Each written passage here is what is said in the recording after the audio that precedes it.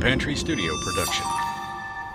The following may contain strong language and deals with adult themes. Listener discretion is advised. There aren't many days that go by that I really don't think about her. I think holidays, her birthday are the worst. You wish for her to be here, but she isn't. It's the worst game of hide and seek that you could ever play. How can one or two know what 1,000 can't find? Yeah, she had her whole life ahead of her, and we'll never see her get married, have children, graduate college. We interviewed, we polygraphed, we backgrounded so many people in this case, and we firmly believe that when she walked out of there that night, she walked out by herself and probably was grabbed before she even got into the car.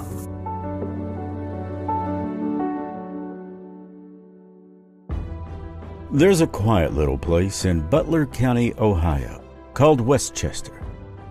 Now, Westchester is only about 36 square miles, with about 65,000 people that call it home. But, well, you know what they say about packing a lot of punch in a small frame.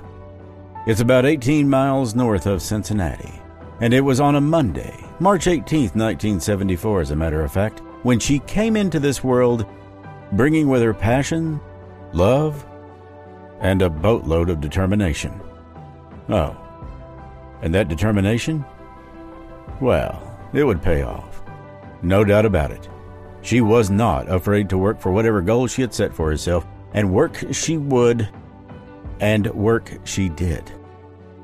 She didn't just study hard, but she loved much, had dreams and inspired dreams in others.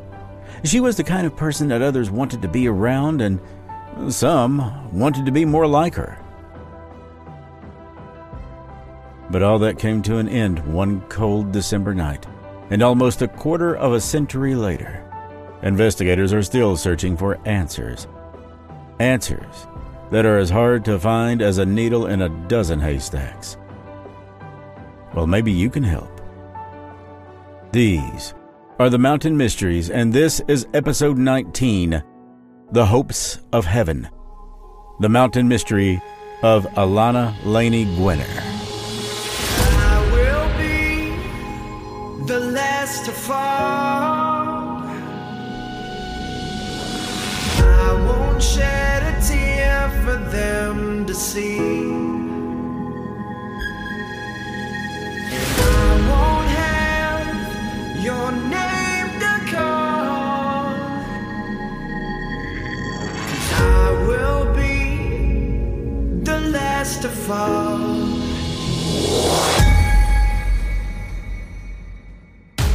There are over 1.9 billion square acres in the United States alone, and 24% of those are mountainous. The secrets that these regions hold are enormous. Reports of mysterious creatures, strange sightings and sounds, ghosts and murders, and those who have seemingly vanished. They are questions that need asking and answers worth finding. These are the Mountain Mysteries.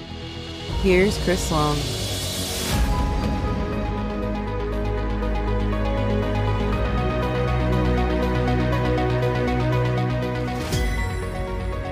I'm your host, Chris Sloan. Thank you so much for joining us for another episode of the Mountain Mysteries. Remember, you can find out so much about us online at www.themountainmysteriespodcast.com. Please like, share, and give us a 5-star rating and write a good review for us. That helps us more than you can possibly know. This episode's going to hit really close to home. This one is about a young lady who has, for nearly 25 years, not had any justice. Her name is Alana Laney Gwinner. Everyone that knew her said that Laney was a young woman that had a lot of passion and personality. She loved country music, line dancing, and animals. And just about everybody said that she had a smile that could light up a room. Gwinner's aunt, Patty Hall, described her niece as a very sensitive young woman, recalling the time that Gwinner rescued a dog right off the side of the road. Plus, she also loved line dancing, and she loved rodeos and cowboys.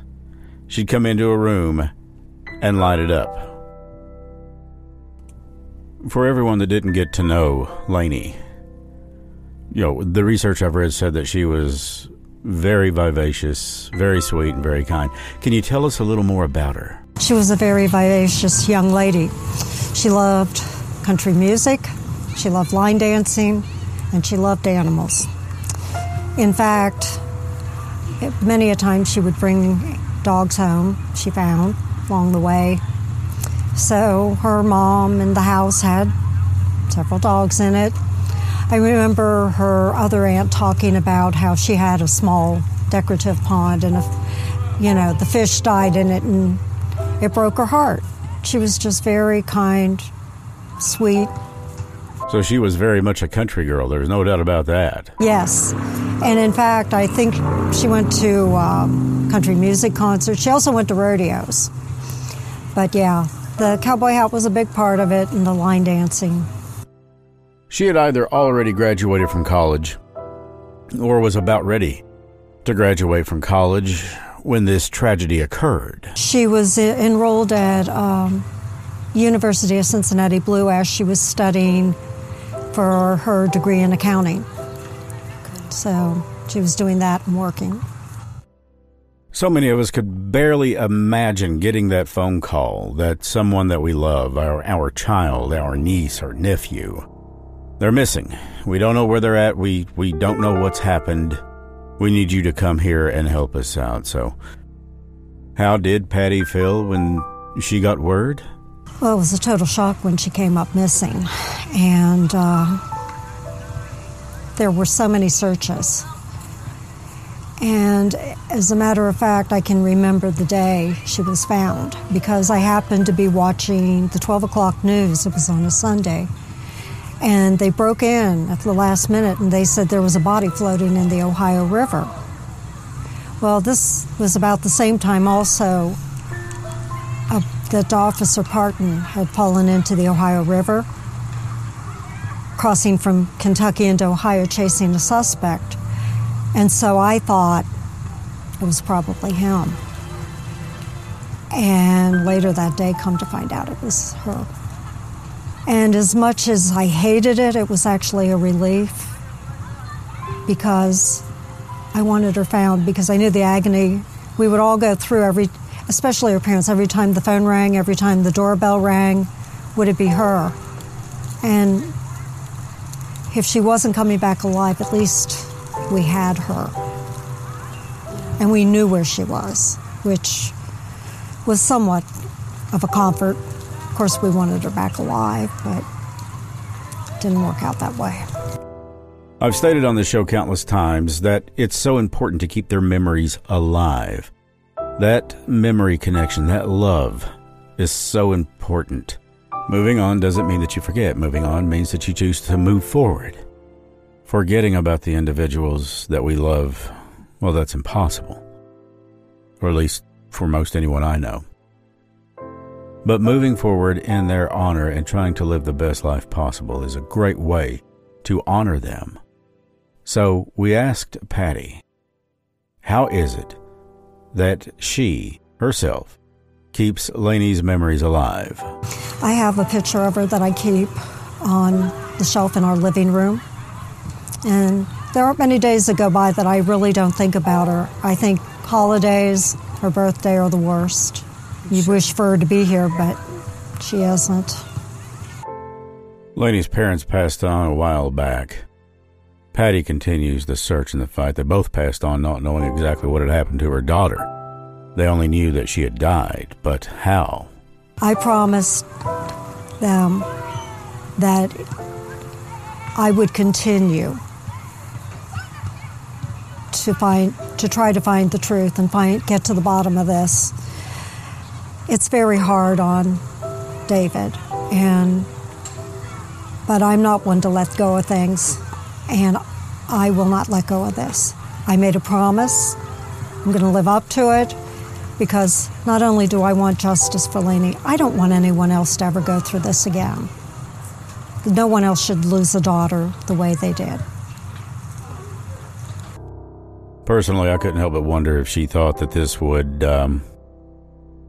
if it would drag on as long as it has, if the search for the killer or killers of Laney Gwinner would be this long. No, I thought it would be solved before now, but unfortunately, it hasn't. And the only consolation I can have is that there are other people out there that have waited longer than we have. And I know how hard it must be. But like I said, anytime something I think is relevant comes up, I pursue it, and I will continue to do so. Laney was born in Westchester, Ohio, March 18, 1974. Seemed like from the very beginning, she was smart, beautiful, outgoing, and virtually unstoppable. After graduating from Lakota High School in 1992, Laney worked in communications at 2 different jobs. While holding down her day job, she also spent evenings taking classes at Raymond Walters College for a degree in business and accounting. She had taken an interest in line dancing, like you heard, and family said that all but consumed her. Most Thursday through Sunday nights, you could find her at the Cheyenne Cattle Company dancing the night away. Well, that beauty, grace, and poise, dignity, and personality elevated as she danced. Everyone around her could see and feel that. Laney made a lasting impression on people. Those lucky enough to have been considered a friend by her, well, they've got a place in their heart that will remain forever untouched. The college student still had a lot of life left ahead of her when she was killed by some cold-hearted bastard, a coward. That happened on December 10th, 1997. You see, Laney had went out to celebrate her new job promotion and completion of her final exams. Now, according to a friend identified as Angie Smith, she was an excellent pool player and liked to shoot pool in a serious manner. She entered this bowling alley with a male companion described by acquaintances as a good friend of Miss Gwinner's. Well, they'd driven there in separate cars. She was attractive, and people definitely noticed her. Pat Edmondson, co-owner of the bowling alley, with her husband, Chuck Edmondson, said that she definitely turned heads when she walked through the room. She said that they have a lot of regular customers there, but nobody remembered seeing her in there before. Customers estimated it was about 1 o'clock in the morning when Miss Gwinner walked out of the bowling alley alone. Susie Damon said that she believed someone intercepted her. When Gwinner disappeared, she was last seen headed for her car to go to her boyfriend's about 2 miles down the road. Laney was never seen alive after that. She would be missing for nearly a month until her body was found in that Ohio River that you heard Patty talking about. Oh, there was no doubt she had been murdered. Her black Honda Del Sol, to this day, has never been found. And to this day, Laney's death remains unsolved. Now, investigators feel that if they get their hands on this Honda Del Sol, it's entirely possible, if not likely, they'll find the bastard coward who killed Laney Gwinner. Enter now a retired Butler County detective. His name's Frank Smith.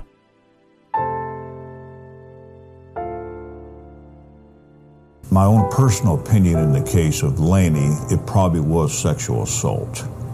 But when whoever the suspect is attempted to take her, he had his hands full because she definitely was a fighter. And at that point, he could not complete the sexual assault, so he completed an act of homicide. It's the worst game of hide and seek that you could ever play. How can 1 or 2 know what 1,000 can't find? That was Dave Rader. He is the chapter president, the Ohio chapter president of Texas EquiSearch, who spent literally thousands of man-hours dragging and scanning the Ohio River for that Honda Del Sol, the car that many in law enforcement believe if they find that thing, they could very well crack this case and bring whoever it was that killed Laney to justice. Well, it was estimated that she left the bowling alley around 1 o'clock that night, and by 10 the next morning, friends and co-workers alike began to talk about this. It wasn't like Laney to be a no-call, no-show, or to let somebody know where she was. As day turned into night, they became more concerned for her. but they had faith that she'd walk through the door at any second. Although the news reports were heart-wrenching, they never swayed people into considering that worst-case scenario.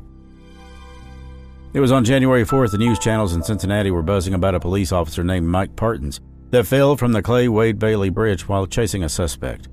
Everybody took a break from their own sorrow and turned the thoughts to his young wife, Lisa, and their daughter.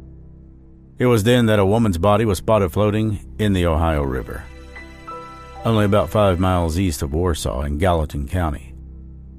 The body had jeans on it, a blouse, and some jewelry. Laney Gwinner's driver's license was found on the body. The coroner could not determine the cause of death, but she did rule that she had died before being put into the river. And based on the condition of the body, it appears that she had been in the river for quite an amount of time. Now, according to reports, she was not raped, and robbery was definitely not the motive, according to Detective Smith. He said that he thought that it was an attempted sexual assault, and that turned deadly when Laney fought it. Gwinner was probably accosted in the alley's parking lot, killed, and then put in her car, which was then rolled into the Ohio or Miami rivers from a slope or an embankment. Smith said that 2 days before she was found, the Ohio River rose to flood stage because of rain and melting snow. Everyone felt at that time that her body was probably forced out of the car. So far to date, over 1,200 interviews have been conducted, and about 100 polygraphs have been given by Detective Smith, who is also a certified polygraph examiner. Somewhere in the neighborhood of 120 nautical miles of the Ohio River have been read by sonar, as the intention was that of locating Laney's black Honda Del Sol. No expense has been spared as Detective Smith relentlessly tracks down every single piece of information closing in on a killer. Dustin Fall is a cat fisherman. He said that he's more than happy to donate his time and tools to help with the search. Using sonar technology, their mission is to find the missing car. He said that he could see a tree limb in the bottom of the river. He can see tires laying in the bottom of the river and count them. Fall also said that a lot of times he can see a fish and stop and zoom in on it and tell you exactly what kind of fish that is. That's how powerful this sonar device is. And you know, Pam talked about that too, about using sonar and technology to actually discover where the car is located at and perhaps bring this case to a close. It's very possible. You know, there was not too long ago a case where a boy saw a car, I think it was over in England, saw a car, something under the water, and somehow he was able, whether it was like a fish finder or whatever, and found out it was a car, and they solved a case based on that. So anytime something happens on the river, they're always scanning and looking for, particularly if cars went in or if someone has drowned. So there's always that possibility that it could be the right spot. Fall said that he's got plenty of experience in the area. A couple of years ago, he said he found 3 vehicles in the water, one of them which had the deceased body of an 80-year-old man, and that had been missing for 16 years. He said that they were going to search from Portsmouth all the way down to Louisville. The end goal is to bring closure to the family. Her car is a black 1993 Honda Civic CRX Del Sol.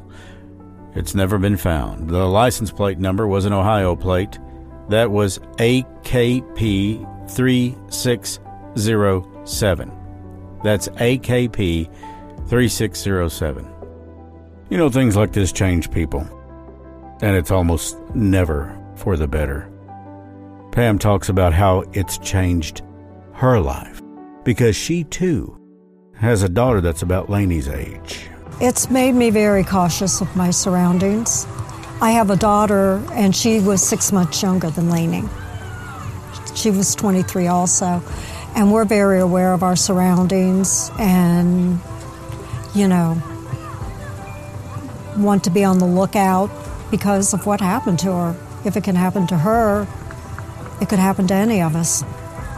Yeah, she had her whole life ahead of her, and we'll never see her get married, have children, graduate college. really not fair, but we can wish, but that isn't going to make it so. Been more than 2 decades past now. Gwinner's family members and friends have not forgotten her, and they never will. Her parents fought for the truth, right up until the very end. Hall says they both died brokenhearted, without answers, and without justice. If you have any information on the whereabouts of that 93 Honda Civic CRX Del Sol, again, those plate numbers AKP 3607, please call your local authorities or contact the Kentucky State Police or the Ohio State Police. Your help in bringing this to an end and the family receiving some kind of peace, well, that's even more important than we can imagine. Remember to log on to www.themountainmysteries.com, submit your blurs, and don't forget to shop there while online and get your official Mountain Mysteries gear. And also follow us on Facebook at facebook.com/themountainmysteries and join us each Thursday night at 8 p.m. Eastern Standard Time for the gatherings. I'm Chris Sloan for the Mountain Mysteries. Stay mysterious. If you enjoy the Mountain Mysteries, please subscribe and give us a 5-star rating. That helps us so much. You can also help support the Mountain Mysteries by visiting our sponsors, whose links are below, or by donating at Patreon or the PayPal link shown in the notes. Patreon subscribers will receive early commercial-free episodes and more.